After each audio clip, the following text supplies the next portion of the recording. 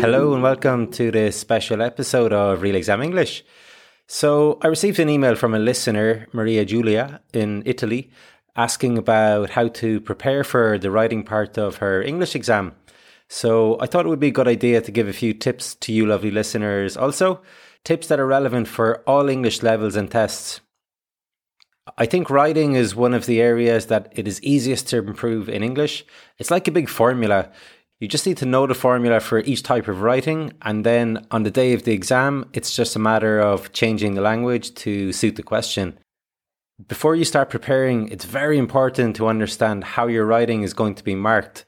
Different English exams have slightly different methods, but they all want to see the same things more or less.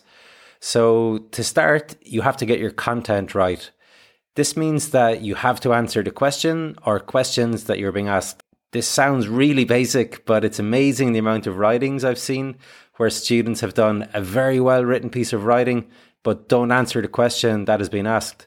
So for instance, if you're asked to write a review of a restaurant, commenting on the food and the service, and if the restaurant would be suitable for tourists, and you only comment on the food and the service, then you will not receive full marks, no matter how brilliant your English is.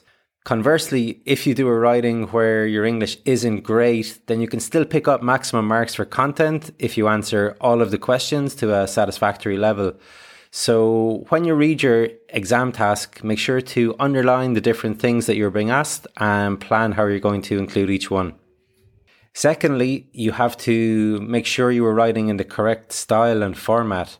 That means that if you're writing a proposal to a town council, for example, that you're using formal language and you have the correct format for a proposal, which is with a title and usually subheadings.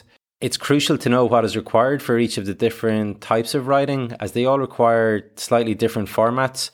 You can usually find this information at the back of any good textbook, and this needs to be studied and you need to practice it a number of times so that on the day of the exam, you know that for X type of writing, you need to begin with X and finish with Y. Next, you have your organization. Is your writing divided in the correct number of paragraphs, and are those paragraphs structured well, beginning with a topic sentence and being backed up with some examples or contrasts maybe? As you are probably aware, English examiners love connectors, so your writing should have a nice range of connectors, no repeats, and you will have to tailor them depending if you have a formal or informal writing. Lastly, you have the language, which is basically vocabulary and grammar. So in terms of vocabulary, your writing should include some topic relevant vocabulary. For example, if you're writing about the environment, then you should have things like greenhouse gases, global warming, carbon footprint, deforestation, Greta Thunberg, all of that stuff. Also, examiners tend to like big words. So maybe instead of saying something like, I was satisfied, you could say, I got a lot of satisfaction. At higher levels, you should be trying to include things like compound nouns and adjectives, idioms, expressions, and phrasal verbs are a must for all levels, really. Relating to grammar, you should have some advanced grammar structures in your writing to impress the examiner. At a B2 level, you should have passive voice, reported speech, mixed conditionals, that kind of stuff. At a C1 and C2 level, you should have inversions, participle clauses, cleft sentences, inverted conditionals, and so on. It's best to think of this before you start writing to ensure that you can squeeze them in somewhere into your writing, which brings me to the question of planning. I'm a big fan of planning your writing.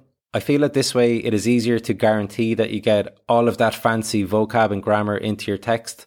It's worth taking 5 minutes before you start writing to do a rough paragraph plan and brainstorm all of the nice connectors, expressions, advanced conditionals, etc. that you're going to get into your writing piece.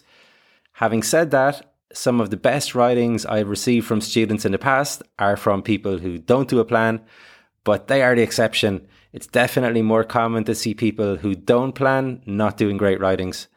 Some people also want to know how many different types of writing should I study? Can I just study the essay and the letter, for instance? My advice, obviously, is to study and practice them all. The more you know, the more options you have on the day. If you really struggle with maybe one of the options, then okay, skip that. But I would advise against skipping any more than that. Another common question is whether to use a dictionary or not. I'm all in favour of using a writing guide as well as a dictionary when you are starting out and your exam is in the distant future. It's a super way to acquire new vocabulary and to put into practice all of that boring grammar that you've been studying. Needless to say, the closer you get to the exam, the less assistance you want to use. And also, you want to start putting yourself under time pressure. Try to stick to the same time that you were given in the exam.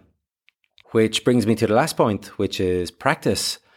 I know from personal experience of preparing for Spanish exams that writing can sometimes be the last thing that you want to do because it's so time consuming.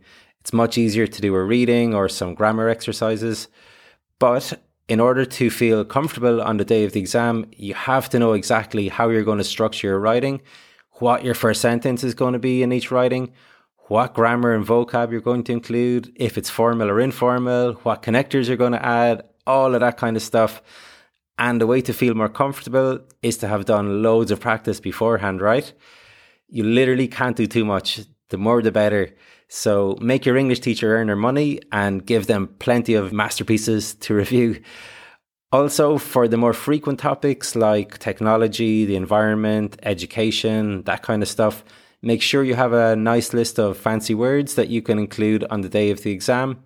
That way, when you have to write, say, an essay about technology, then you know, okay, I'm going to write these 10 words, those 2 phrasal verbs, that conditional, this inversion, 4 paragraphs, this opening sentence, that conclusion, these connectors. And it's just a matter of piecing your formula together and you're going to blow that examiner's mind, right? Easy peasy, in theory. Okay, guys, I hope I've covered most of the doubts that you have. I'll post a transcript of this in the blog on the Real Exam English website, realexamenglish.com. And feel free to comment at the end of the page to let me know what you think or if you have any questions. Also, in the show notes on the podcast and on the blog, I will include links to the Cambridge Teachers Handbooks for B2, C1 and C2 levels. They have excellent advice as well as a bunch of sample writings along with examiners' marks so you can see what scores well with the examiners and what doesn't. Okay, folks, that's it. See you next time for our regular Real Exam English podcast. All the best. Trevor.